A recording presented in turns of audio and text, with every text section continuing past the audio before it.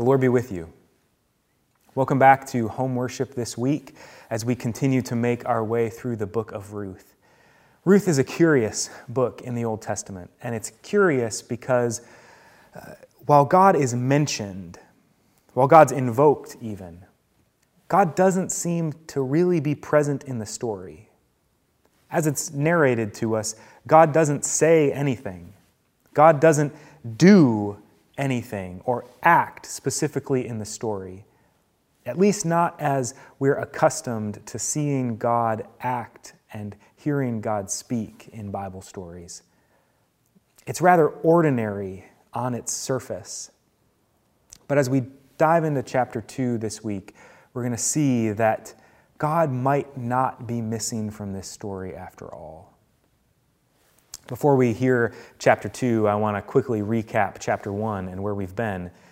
We're introduced to a family in Bethlehem who is forced to leave for the neighboring enemy country of Moab to seek refuge from a famine. In Moab, the father, who's named Elimelech, which means God is king, dies. The two sons marry, but after 10 years of marriage to these Moabite women, they still have no children, and both of the sons also die, leaving the mother, Naomi, alone, as the story tells it.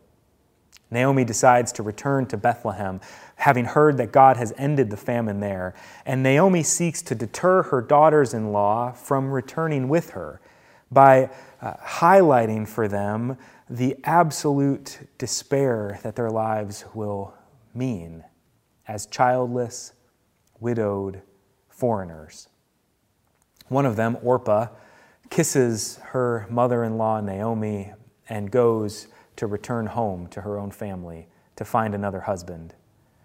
But Ruth, the other, vows her steadfast love, her hesed, to her mother-in-law, Naomi, and vows to come with her. She says this, "Wherever you go, I will go. Wherever you stay, I will stay. Your people will be my people, and your God, my God." As Naomi and Ruth return to Bethlehem, the whole village is abuzz, and Naomi announces that she has taken a new name. No longer will she be Naomi, which means pleasant or lovely. She will be Mara, which means bitter.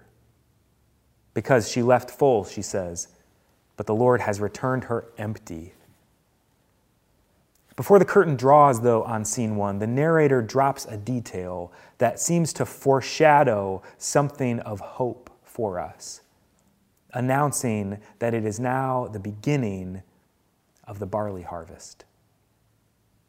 Before we draw back the curtain to see scene 2 begin, let's pray that God will speak. Lord, it's in your light that we see light. It's in your truth that we find freedom, and in your way that we find peace. So come, Lord, and shine upon us, that we may hear your truth and follow in your ways for the glory of your holy name, in which we pray. Amen. Do whatever you need to do to listen well to these words from the book we love. Now, Naomi had a respected relative, a man of worth, through her husband from the family of Elimelech, and his name was Boaz. Now, Ruth the Moabite said to Naomi, "Let me go to the field so that I may glean among the ears of grain behind someone in whose eyes I might find favor." Naomi replied to her, "Go, my daughter." So she went. And she arrived, and she gleaned in the field behind the harvesters. By chance, it happened to be the portion of the field that belonged to Boaz, who was from the family of Elimelech. And just then, Boaz arrived from Bethlehem, and he said to the harvesters, "May the Lord be with you." And they said to him, "May the Lord bless you." Boaz said to his young man, the one who was overseeing the harvesters, "To whom does that young woman belong?" The young man who was overseeing the harvesters answered, "She's a young Moabite woman, the one who returned with Naomi from the territory of Moab. She said, "Please let me glean, so that I might gather up grain from among the bundles behind the harvesters." She arrived and has been on her feet from morning until now, and has sat down for only a moment. Boaz said to Ruth, "Haven't you understood, my daughter? Don't go glean in another field. Don't go anywhere else. Indeed, stay here with my young women. Keep your eyes on the field that they are harvesting and go along after them. I've ordered the young men not to assault you. And whenever you are thirsty, go to the jugs and drink from what the young men have filled." Then she bowed down, face to the ground, and replied to him, "How is it that I've found favor in your eyes, that you notice me? I'm an immigrant." Boaz responded to her, "Everything that you did for your mother-in-law after your husband's death has been reported fully to me. How you left behind your father and your mother and the land of your birth and came to a people you hadn't known beforehand. May the Lord reward you for your deed. May the Lord richly reward you, the God of Israel, under whose wings you've come to seek refuge." She said, "May I continue to find favor in your eyes, sir, because you've comforted me, and because you've spoken kindly to your female servant, even though I'm not one of your female servants." At mealtime, Boaz said to her, "Come over here, eat some of the bread, and dip your piece in the vinegar." She sat alongside the harvesters, and he served roasted grain to her. She ate and was satisfied and had leftovers. Then she got up to glean. Boaz ordered his young men, "Let her glean between the bundles, and don't humiliate her. Also, pull out some from the bales for her and leave it behind for her to glean, and don't scold her." So she gleaned in the field until evening. Then she threshed what she had gleaned, and it was about an ephah of barley. She picked it up and went into town. Her mother-in-law saw what she had gleaned. She brought out, too, what she had left over after eating her fill and gave it to her. Her mother-in-law said to her, "Where did you glean today? Where did you work? May the one who noticed you be blessed." And she told her mother-in-law with whom she had worked and said, "The name of the man with whom I worked is Boaz." And Naomi replied to her daughter-in-law, "May he be blessed by the Lord, who hasn't abandoned his faithfulness to the living or the dead." Naomi said to her, "The man is one of our close relatives. He's one of our redeemers." And Ruth the Moabite replied, "Furthermore, he said to me, 'Stay with my workers until they've finished all the harvest.'" Naomi said to Ruth, her daughter-in-law, "It's good, my daughter, that you go with his young women, so that men don't assault you in another field." Thus she stayed with Boaz's young women, gleaning until the completion of the barley and wheat harvests. And she lived with her mother-in-law. The word of the Lord. Thanks be to God. The story is so ordinary. There's no burning bush moment. There's no parting of the Red Sea. There's no lion's den. There's no being swallowed by a big fish. It's just people doing the ordinary things of life. And that's why this story is so important and so powerful. Because we don't live on the shores of the Red Sea. We don't live on Mount Sinai. We don't live in the midst of the mighty acts of God. We may have the privilege of seeing some of God's miracles, but much more of our lives are spent living in stories like Ruth. And what a beautiful story it is of faithfulness in an ordinary life and of the extraordinary impact for generations of that action. If you want to learn about faithfulness like that changes the world in ordinary ways, then let's look at this story together today. As it opens, Naomi is still Mara, bitter. She is empty. And as the scene opens, she's doing nothing to better her situation. She's not going out and asking for help from relatives. She's not going out to glean in the fields. She's doing nothing. She is defeated and despairing and believes that the Lord has decided her guilty and is punishing her. It's Ruth, the daughter-in-law, the foreigner, the widow, who says, well, we have to eat. So I'm going to go glean in a field, and hopefully someone will let me. Naomi says, go, my daughter. Now, if you're not familiar with the process of gleaning, it's actually a way that God had made provision for the poor and the foreigners to survive within the land of Israel.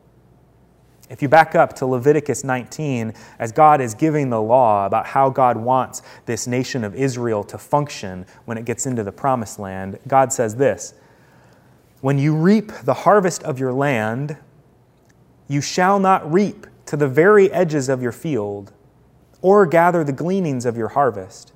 You shall not strip your vineyard bare, or gather the fallen grapes of your vineyard. You shall leave them for the poor and the alien. I am the Lord your God.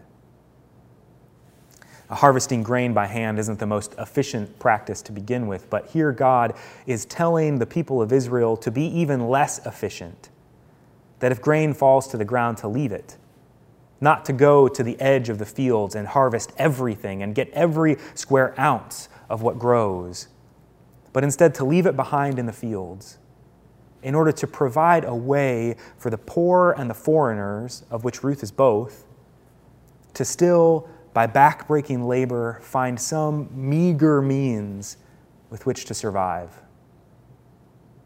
So Ruth is gleaning.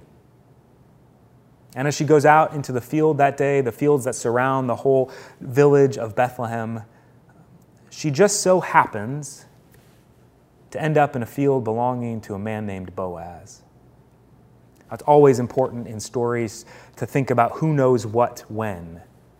We're introduced to Boaz at the beginning of the chapter, introduced to him as a respected man, a pillar in the community, and a relative of Elimelech and Naomi. But Ruth doesn't know this. Boaz just happens to come out to the field that Ruth just happens to be gleaning in. And he just happens to take notice of Ruth and ask about her. He finds out who she is, and then we find out he knows her story, though they haven't met yet, obviously. He knows what she's done. He knows the hesed that she has shown to Naomi. Now, as a good, upstanding man, as a faithful man, we hear him greet his workers, "May the Lord be with you." He would know what's required of him under the law. He would know that passage in Leviticus, that he needs to allow the poor and the foreigners to glean behind his harvesters and leave the edges of his field unharvested for them. He knows the meager reward that will come from that hard work. But Boaz decides not to deal with Ruth according to the requirements of the law. He chooses not to deal with her according to how she deserves to be treated. If you remember from last week, we're in the period of the Judges, when there's no king in Israel, when everyone does what's right in their own eyes. And it's here, in that age, when Boaz decides to not just follow the law, but to go above and beyond that law. He gives extra instructions. He goes to Ruth and tells her not to go to another field, but to stay with his servant girls. He instructs his young men not to assault her, or as the Hebrew hints, maybe do something worse even. He allows her to use the water in the jugs that the young men have brought out into the field for the workers only. He invites her later to a meal with the other harvesters, where she eats her fill and has leftovers. He allows her later to glean among the bundles of barley, which would not have been allowed, and even goes so far as to tell his harvesters to pull out some handfuls of grain from those bundles and leave them on the ground so that she can find them and have an easier time of it. And Ruth is confounded by all of this. I'm a foreigner. I'm an immigrant. How is it that I have caught your eye and that you would choose to show me such hospitality and generosity? And Boaz says, I've heard all that you've done. He says, I've heard how you left your father, your mother, and the land of your birth, and how you've come to a people you hadn't known beforehand. May the Lord reward you for your deed. May you receive a rich reward from the Lord, the God of Israel, under whose wings you have come to seek refuge. Boaz has heard the story of Ruth's hesed, faithfulness, loyalty toward her mother-in-law Naomi, and sees it at work again in her tireless and faithful work of gleaning all day long without taking a break. And so Boaz prays for the Lord, under whose wing Ruth has sought refuge, leaving behind her own gods, her own family, her own land, that this Lord, the God of Israel, may richly reward Ruth. And then Boaz answers his own prayer with the generosity he chooses to show her and the refuge he offers to her. And Ruth goes home that night with about an ephah of barley. Now, if you're not fluent in how to convert biblical weights and measures, an ephah of flour is 30 to 50 pounds.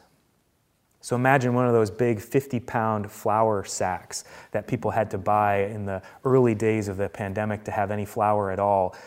Several weeks' worth of food gathered in one day. This is remarkable. This is the abundance of God showing up when ordinary people choose ordinary faithfulness. And when Naomi sees it, she is blown away. Where did you glean today? She asks Ruth.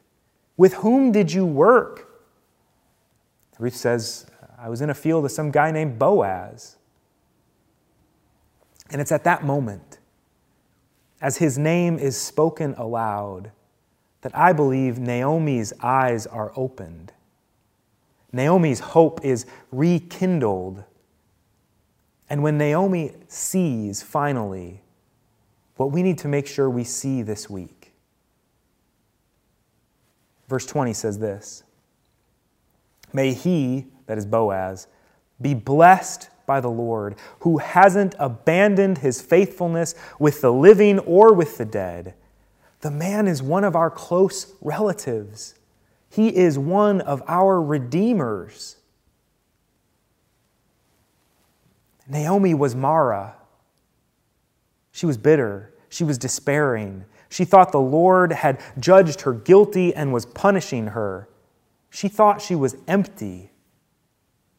But then she sees this bounty laid out before her. She realizes that Ruth just happened to land in a field that belonged to Boaz, who happens to be a close relative of her husband, who happens to be one of their redeemers, and who happened to be there that day to notice Ruth. We'll talk more about the idea of redeemer in the next 2 weeks, but the quick explanation is that it's a close relative charged with doing things like buying back property that you had to sell off to pay a debt, or marrying their brother's widow in order to provide for her and also provide offspring. Though Boaz is much older than Ruth, when Naomi sees this bounty and finds out that it's a result of Boaz's kindness and generosity, hesed, her eyes are opened to see the hand of God's faithfulness, God's hesed, at work in all of it. She sees that this is not just good fortune. This is not just chance. This is not just coincidence.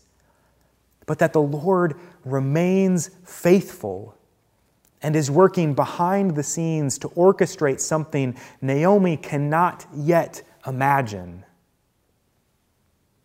The Lord hasn't abandoned her. The Lord has not judged her guilty and condemned her. The Lord has not abandoned his hesed to the living, Ruth and Naomi, or the dead, their husbands. There might just be a way that the Lord is working out where there seemed to be no way.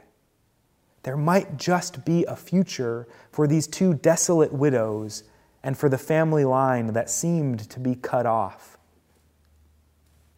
Next week in chapter 3, we'll hear about the plan Naomi begins to hatch to move toward that future. But for now, I want to just think about how God is working in this chapter of the story, because it's the same way God chooses to work in our lives. One of the ways God works here is by circumstance, by chance. How many times already have I said, Ruth just so happens to do something?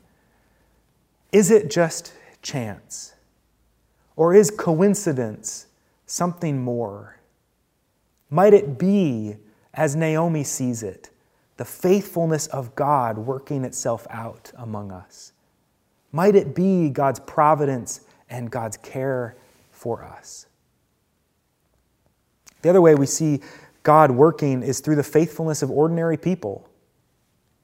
Through fine, upstanding pillars in the community like Boaz, as well as through racially suspect foreigners like Ruth. We're introduced to her countless times as Ruth the Moabite to make sure we remember where she's from. And yet, in both of their actions, we find God at work. And Naomi is the one who has eyes to see these things for what they are. That it's God's hesed playing out in the world. It's God's steadfast love and faithfulness, God's providence and God's care for God's beloved ones. And as we look through the rest of Scripture, we find that this has often been the primary way in which God has chosen to work. From the very beginning, God placed Adam and Eve in the garden and told them to till it and keep it, to join in the creative work of God and to assist in bringing this creation toward its fullness.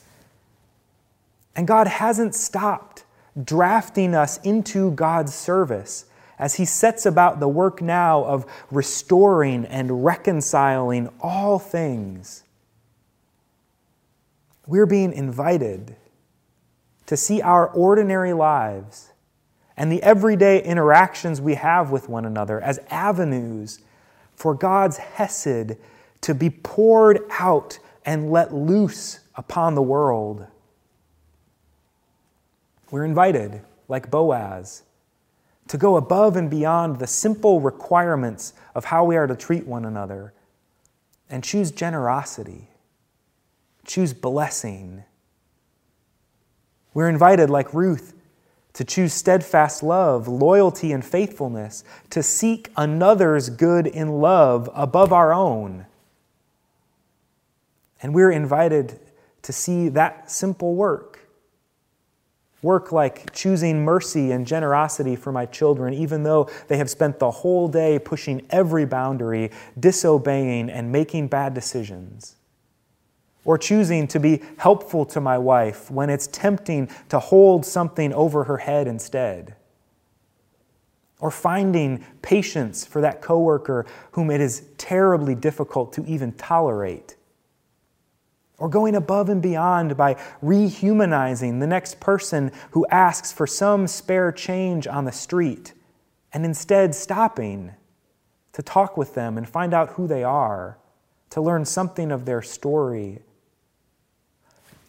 We're invited to see all this simple work as exactly the kinds of places where God chooses to pour God's hesed out upon us and the world, as exactly the kinds of places where the hope of others can be restored, where their faith can grow, and where the world can be changed. All because of our ordinary faithfulness and obedience. This is what I think we're invited into this week. To enter now our everyday relationships and lives with the loyalty and faithfulness of Ruth. with the generosity and blessing of Boaz, and with eyes like Naomi's that are able to see the God who is at work in all of it, being gracious and merciful, slow to anger, and abounding in hesed. I want to invite you to reflect on what you've heard so far, to discuss it maybe with some others now or soon, and to think about two questions. The first is, what did you hear? And the second, what are you going to do about it? I believe that learning doesn't come when we just put information in and then can recite it back out, but that learning comes and transformation comes when we put what we've heard into action. May we not just be hearers of the word, but doers. In the name of the Father, Son, and Holy Spirit. Amen.